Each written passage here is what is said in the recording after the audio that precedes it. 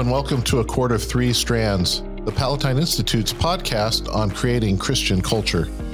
Through this show, we hope to provide a resource of education and encouragement for students, parents, and leaders about the revival of Christian values in our community. On A Cord of Three Strands, we'll focus on the three foundational strands that make a strong, flourishing Christian culture: the church, the family, and education. We desire to order these things around God's Word to advance Christ's kingdom and so glorify Him and bless our community. My name is Ron Young, former headmaster at Providence Academy and founder of the Palatine Institute. And I'm Allison Tuttle, a wife and mother and the director of the Palatine Institute. Through our conversations, we look forward to sharing fellowship knowledge and practical wisdom for His glory here on A Cord of Three Strands podcast. Without further ado, let's get on with the show.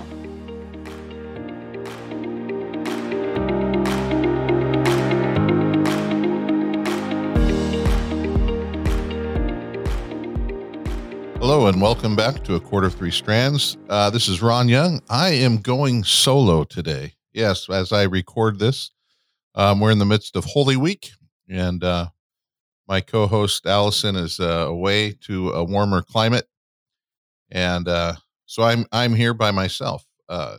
It's episode 3 as we continue on the theme of education, which that's what our season is all about. We're going to talk about cultivating virtue. Cultivating virtue. By that, I mean that the purpose of education is really about forming minds and hearts over learning subjects. Let me repeat that again.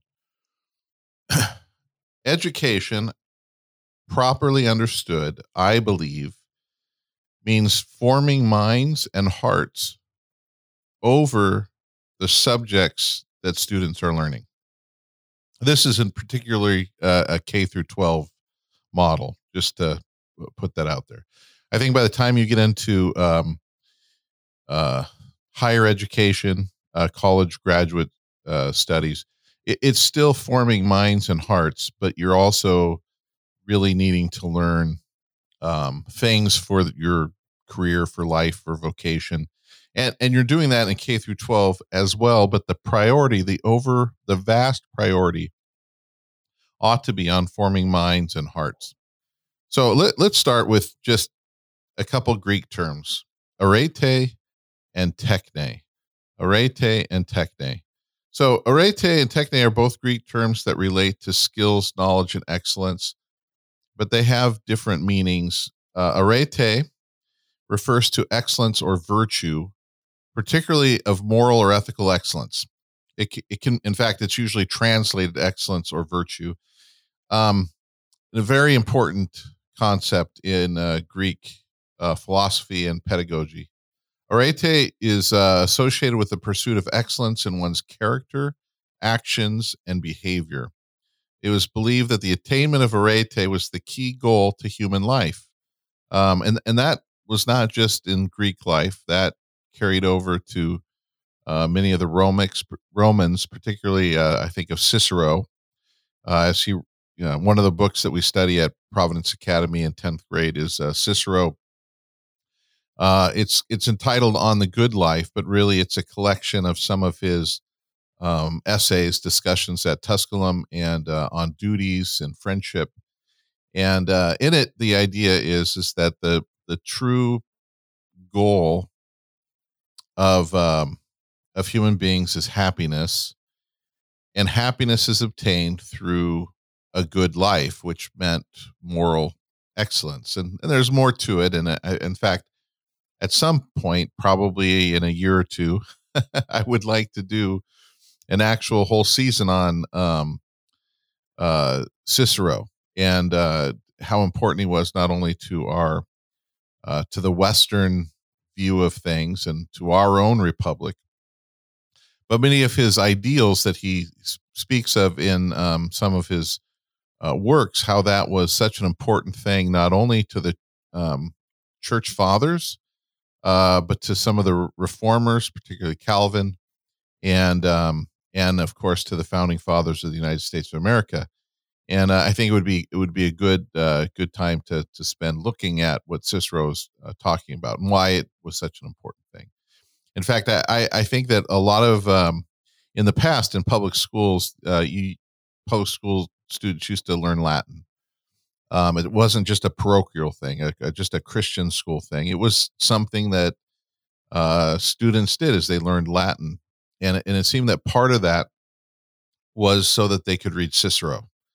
And then, of course, not only do kids no longer learn Latin, they don't even know who Cicero is. In fact, I would bet that most of my audience here today that you guys probably have not known much about Cicero nor read him, and yet he was one of the most quoted pagan philosophers in the early church amongst reformers, and especially next to the Bible, Cicero was the most quoted or referred to amongst our founding fathers.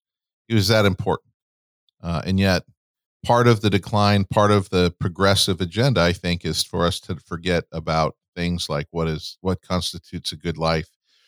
And because he was such a staunch defender of republicanism, don't think political party, think of form of government. We live in a republic here. Anyway, look forward to that season. Again, it's probably going to be another year or so out, but I do have that intent to do a whole season on Cicero.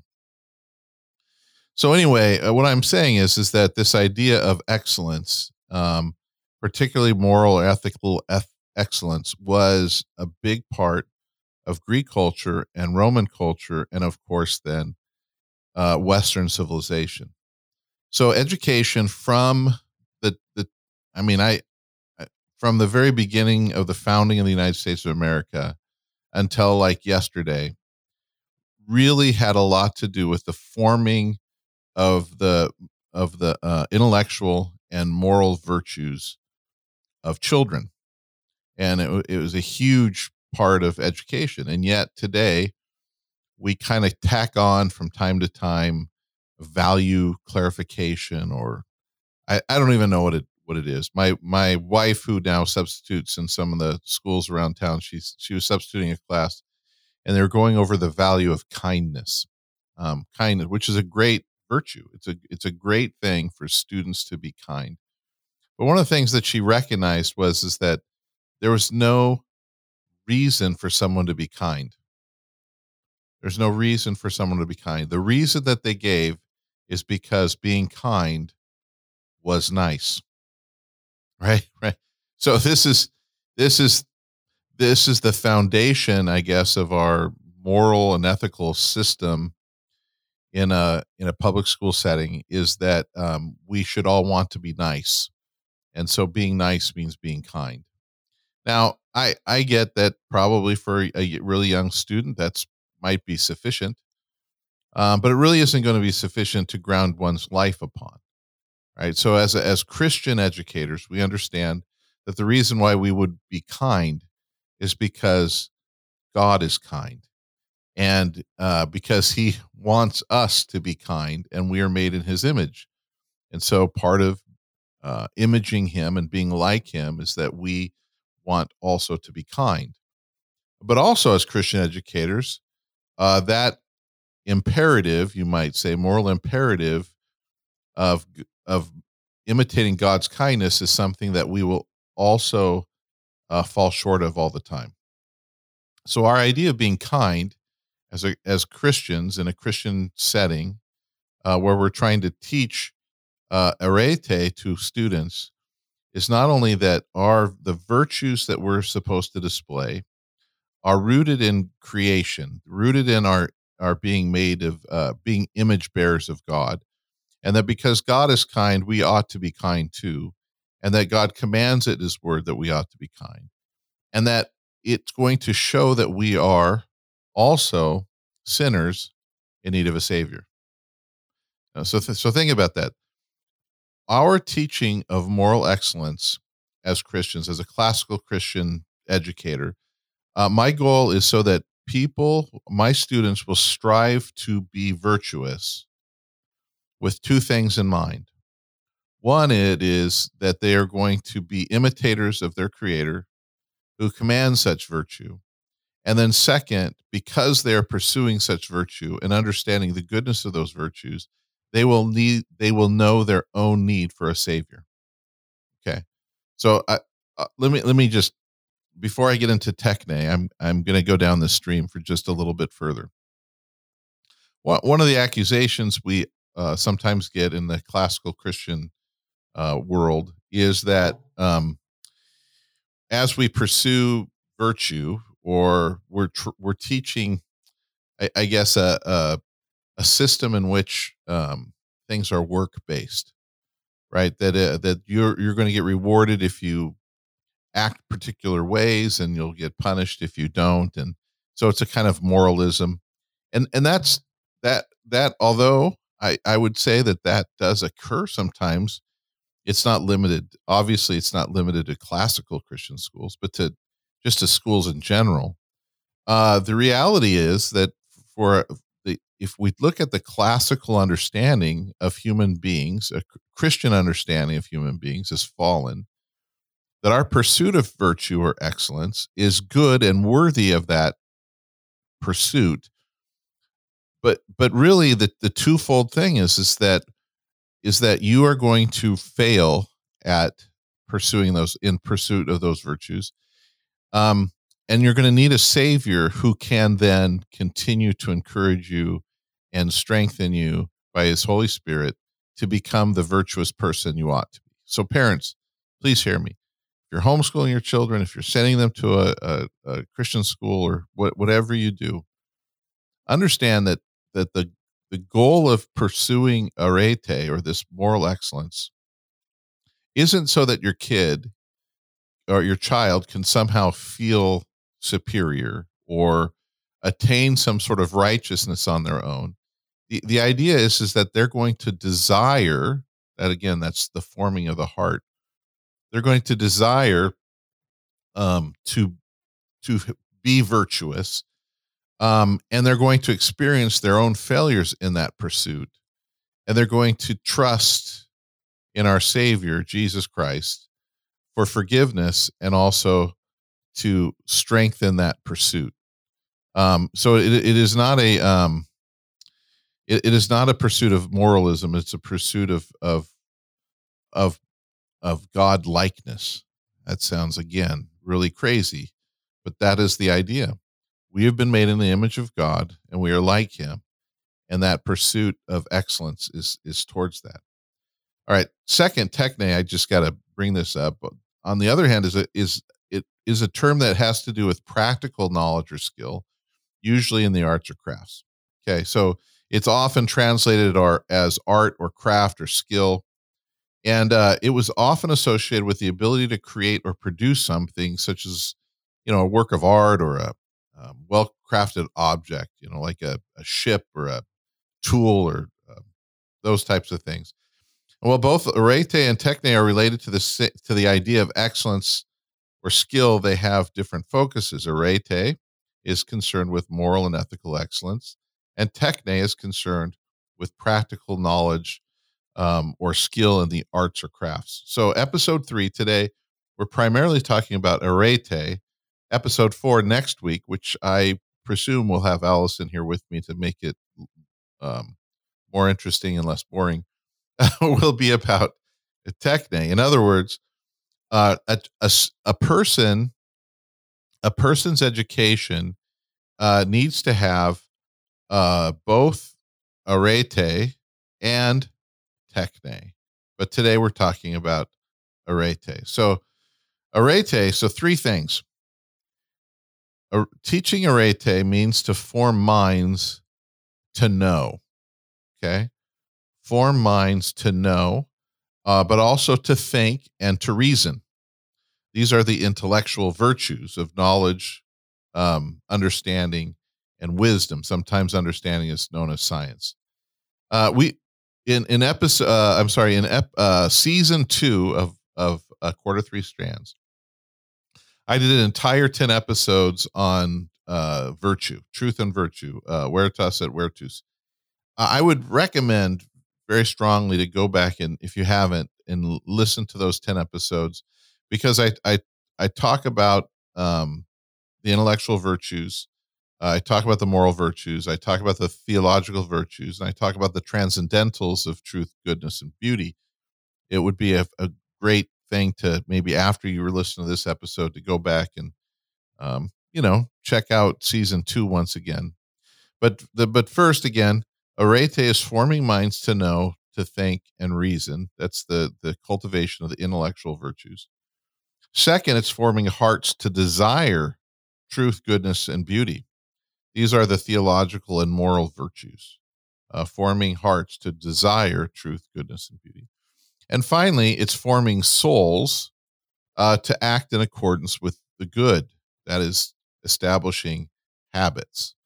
Okay, so this is going to sound really weird, but I just mentioned forming souls to act. So our soul, this we are according to Scripture, we're body and soul, and we can look at the soul as being tripartite, as our mind, our meaning our rational aspect. We have our heart, which is kind of our spirited aspect, and then we have our flesh or our appetitive aspect to our soul. But the soul itself is the animating principle of our bodies. So um, I, I think sometimes we talk about that our bodies contain a soul, as if it's our bodies house our soul.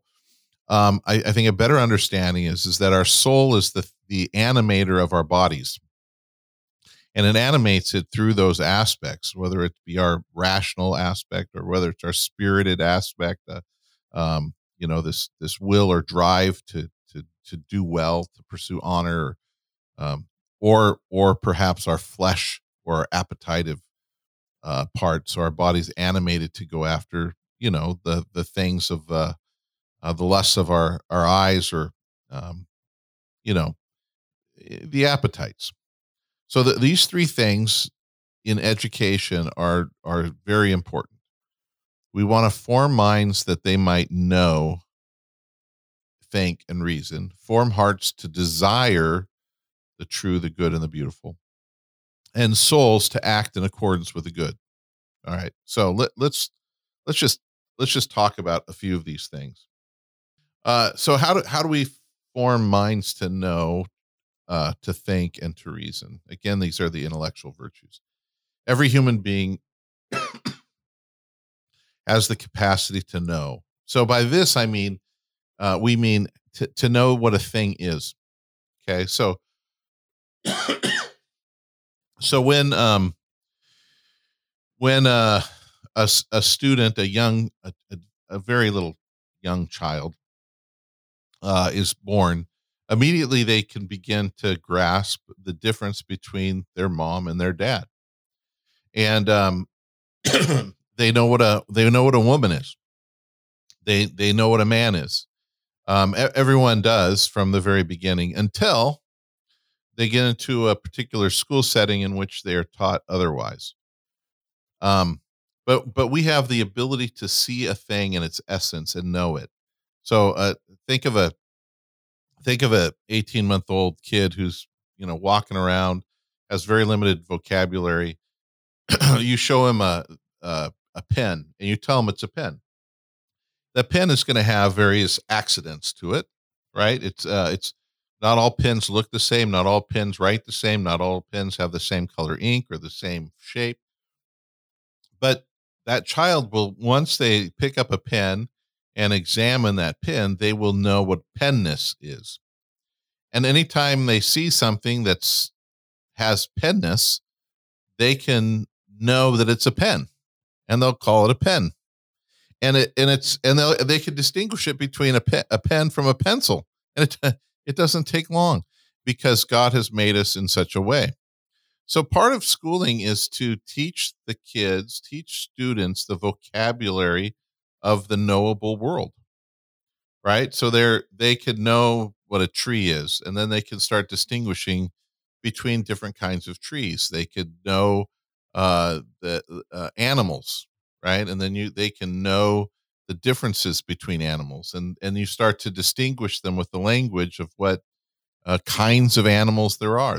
They can know mammalness and know amphibianness, things like that. And then within those categories, they can know the particular animals and what the accidents of each of these things are.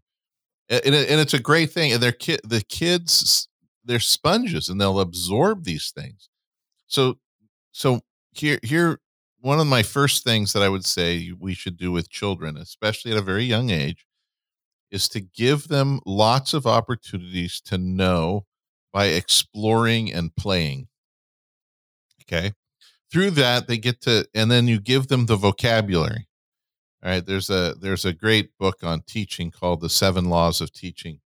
Um, and I can't think of the author's name right off the top of my head, which is crazy. Um, but anyways, in the Seven Laws of Teaching, it talks about one of the things that you do is that you, when you're exploring something and kids are getting to know something, um, don't start with the vocabulary. You don't start off and say, this is a kangaroo, and then you go through all the different parts of a kangaroo. What you do is you take a look at the animal. You have the students kind of look at the characteristics of it. They see that it's furry. They will probably guess that it's a mammal. It has this pouch and it has this unusual birth, but it does give milk. And you go on, and eventually they want to know what to call it, right? So give language to it when they know they need a word for it. And this helps a child to learn to know things and then to grasp the naming of it. Remember, God made us by his word, his logos, and the whole creation is made by that same logos. And because we're made in his image, we have the ability to name reality. We can see the logic of a thing, we can know its essence and give words to it, and that's what they are, right? That's what Adam did with the naming of the animals. So if we could practice such things with our kids, it's going to help tremendously. It'll be very, very difficult for a student who learns to know things through experience and then given terms for those things to be led astray by nonsense such as the transgender revolution or not knowing what a woman is. That's ridiculous. Everyone knows what a woman is unless you're taught otherwise. So I mean, this is the world we live in.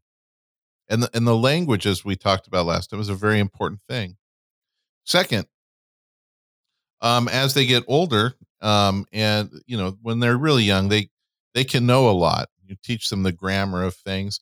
As they get older, they'll be capable of understanding more. They'll be able to know how to make connections between things. They'll be able to reason well, and so you teach them that. You teach them the principles of logic, so that their mind would be ordered and they learn how to think.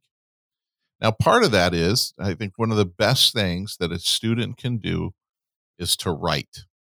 Okay, to write, to teach them how to write, because what writing will do is help them organize their thoughts. Okay, so what is it that you're trying to? What are you thinking about? What are you trying to prove? You teach them how to write a thesis sentence, right? You help hone make it clear, make it concise. Don't make it so broad, because you'll be writing forever. And then you teach them, okay, what are the proofs you're going to give? You help them organize that. I mean, one of the greatest things in the world is to teach a student, by the time they're in seventh grade, how to write a great 5-paragraph essay, thesis, three supporting paragraphs and a conclusion. And if they can hone that and learn how to do that with about any subject in about an hour period of time or 45-minute period of time, man, that student's going to be awesome. To be able to think quick, to be able to put things down quickly and write those proofs down in a logical way, in a fairly short amount of time, is going to make that child, oh man, how much they can do if they can get that 5-paragraph essay, a good one, while they're still in middle school, or in that logic phase. And then, of course, you want them to be able to communicate these things excellently and persuasively, which is the rhetoric stage. And when they're doing that, they're learning. They're actually reflecting a lot about on the things that they know and understand. And what that does is it cultivates their desire for truth. It cultivates their passions, you might say, which again is another way of saying desire, for the things that are true and things that are good and things that are beautiful. In other words, as they're doing that, the students are going to become wise.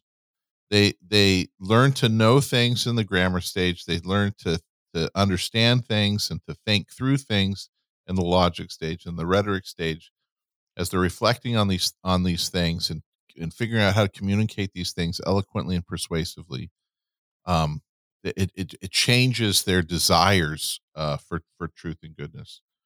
And so that's part of it, the forming of the hearts of to desire truth, goodness, and beauty. One is to expose kids to beauty all the time, that beauty is going to be um something that they will love and be drawn towards, and ugliness is going to be something that they won't like, right? And what we see is beauty is where truth and goodness really meet, right? When something is true, and then the outgrowth of that truth is is something that is good, morally good, ethically good, fitting, right? It's according to its purpose. That's tov again in Genesis, when God says, "Let oh, this is good, this is good, this is very good." It has the idea that things function according to their purpose, and when children learn truth, what things are true, and they learn what things are, how goodness, and when they see those things working out, it's beautiful and it's attractive. And the same is even double if you go backwards. So if a young person is trained in appreciating beauty, and then they see why it's beautiful because of the goodness of it, they're going to desire truth, because that's where it comes from. This is, ladies and gentlemen, I think the way forward in terms of evangelism in our society is going to be through beauty. Um, our society has been taught over and over and over again that everything we talk about in terms of truth is just a you know a power claim, right? It's not. It's a human convention, and it used to be we talk about knowledge is power. Today they think that power is knowledge. The people in power get to say what is true or not. They get to control the dictionary and all these things. And so it's breeding a ton of cynicism in our culture, and anxiety and despair, because you just don't know. It's sad. But if people are called by God's name, followers of Jesus Christ, were to take their faith seriously and live out that truth, right, in a way that's good, it's going to produce a beautiful culture and a beautiful life. And I think that is where it's going to um, attract our culture, attract people within it, attract those who are lost and who are anxious. This is Dostoevsky, at the Russian Revolution, all these things changing. He makes that statement: "Beauty will save the world." Um, we just haven't encountered such things that Dostoevsky has encountered until recently. It's get as things get degrade in our society, and we can't tell what a boy and a girl is, or we have politicians and other people in power who just lie, and we know they're lying, and they know that we know they're lying, and yet they still lie. This is a riff off of um, I don't know. I read it in Rod Dreher's book, "Live Not by Lies." Great book, by the way. Um, that that we our world desperately needs a lived out truth and goodness that creates just this beautiful culture, and I think that would be a great tool for evangelism. So we need to train our children in it. We need to be careful what they consume in terms of entertainment, or of education. And even that term I just used, consume, is horrible. You are what you eat, right? You are what you eat. So make sure that our children are consuming things that are true and things that are good and things that are beautiful. Let them be immersed in that and desire it. So, when you're setting up where you're going to work or to do school, um, those little things like the architecture, the look in the room, the kind of art that's on the wall, that these things are not a cluttery mess, but that they're beautiful, and it's going to elevate their thinking and their desires. Finally, it's forming souls. It's this how do we act in accordance with the good, and that's by teaching them habits. So one of the things we've done at Providence Academy is like we want to, well, how do we honor our elders, for instance? Well, it's not enough to honor them in our hearts. Right, there are habits that are formed that show honor. Right, the soul, when it has the children, it animates the children's bodies to rise when an adult walks into a classroom.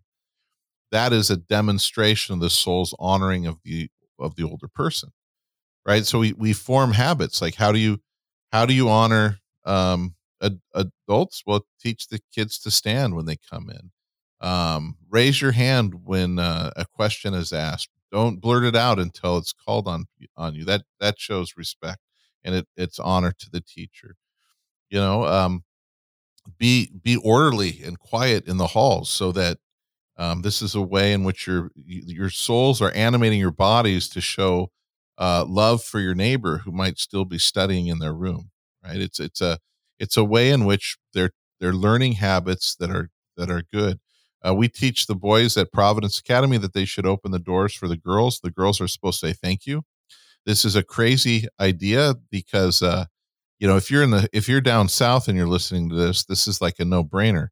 But if you've been to the north, you know that's kind of a tougher thing. And think of Wisconsin. I think so many people are you know one step removed from being back on the farm, and men holding doors open for women is not as common. In fact, I'll do that at a store or a grocery store, and I sometimes get looks of shock, or, "Oh, you don't have to." I'm like, "That's not the point. I don't have to. I'm honoring women. I'm making that as a display, then for my sons to also do that, so that when they are married, and two of the three are now, that they are learning to honor their wives as the weaker vessel. It's what our culture should. What's the cultural outflow of such a verse? Well, maybe holding doors open, te- teaching honor and respect. So it's habit training. So in our curriculum, I guess you would say, at a classical Christian school, whether it's the new school in Valor that's coming up here in the fall in Neenah, Wisconsin, or here at Providence Academy, or wherever that school may be. It is the main goal is the formation of their mind, to know, to think, to reason, the formation of their hearts, that they might desire truth, goodness, and beauty, and the forming of excellent habits that are in accordance with the good.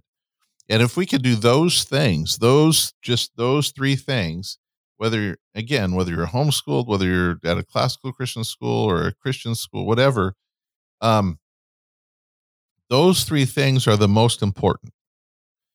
Because if you have a formed mind, a formed heart, and a soul that seeks to act in accordance with the good, your student is going to be able to do about anything.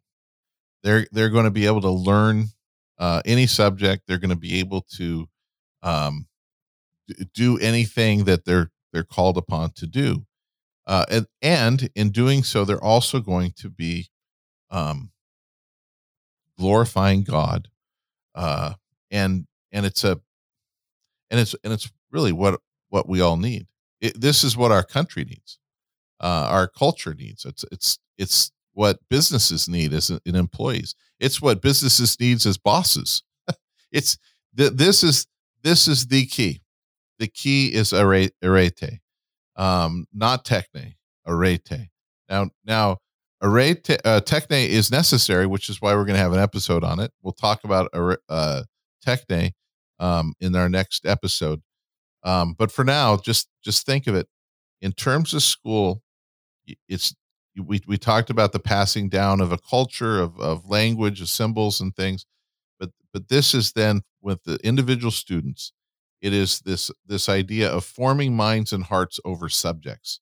We must cultivate virtue, and again, we will brush on this again in coming episodes. But we wanted to get that distinction between arete and techne here early in our season. Again, next week will be on techne. All right, that's all for now, and can't wait for next week because I'll have Allison here and she'll keep us on track. So have a great day.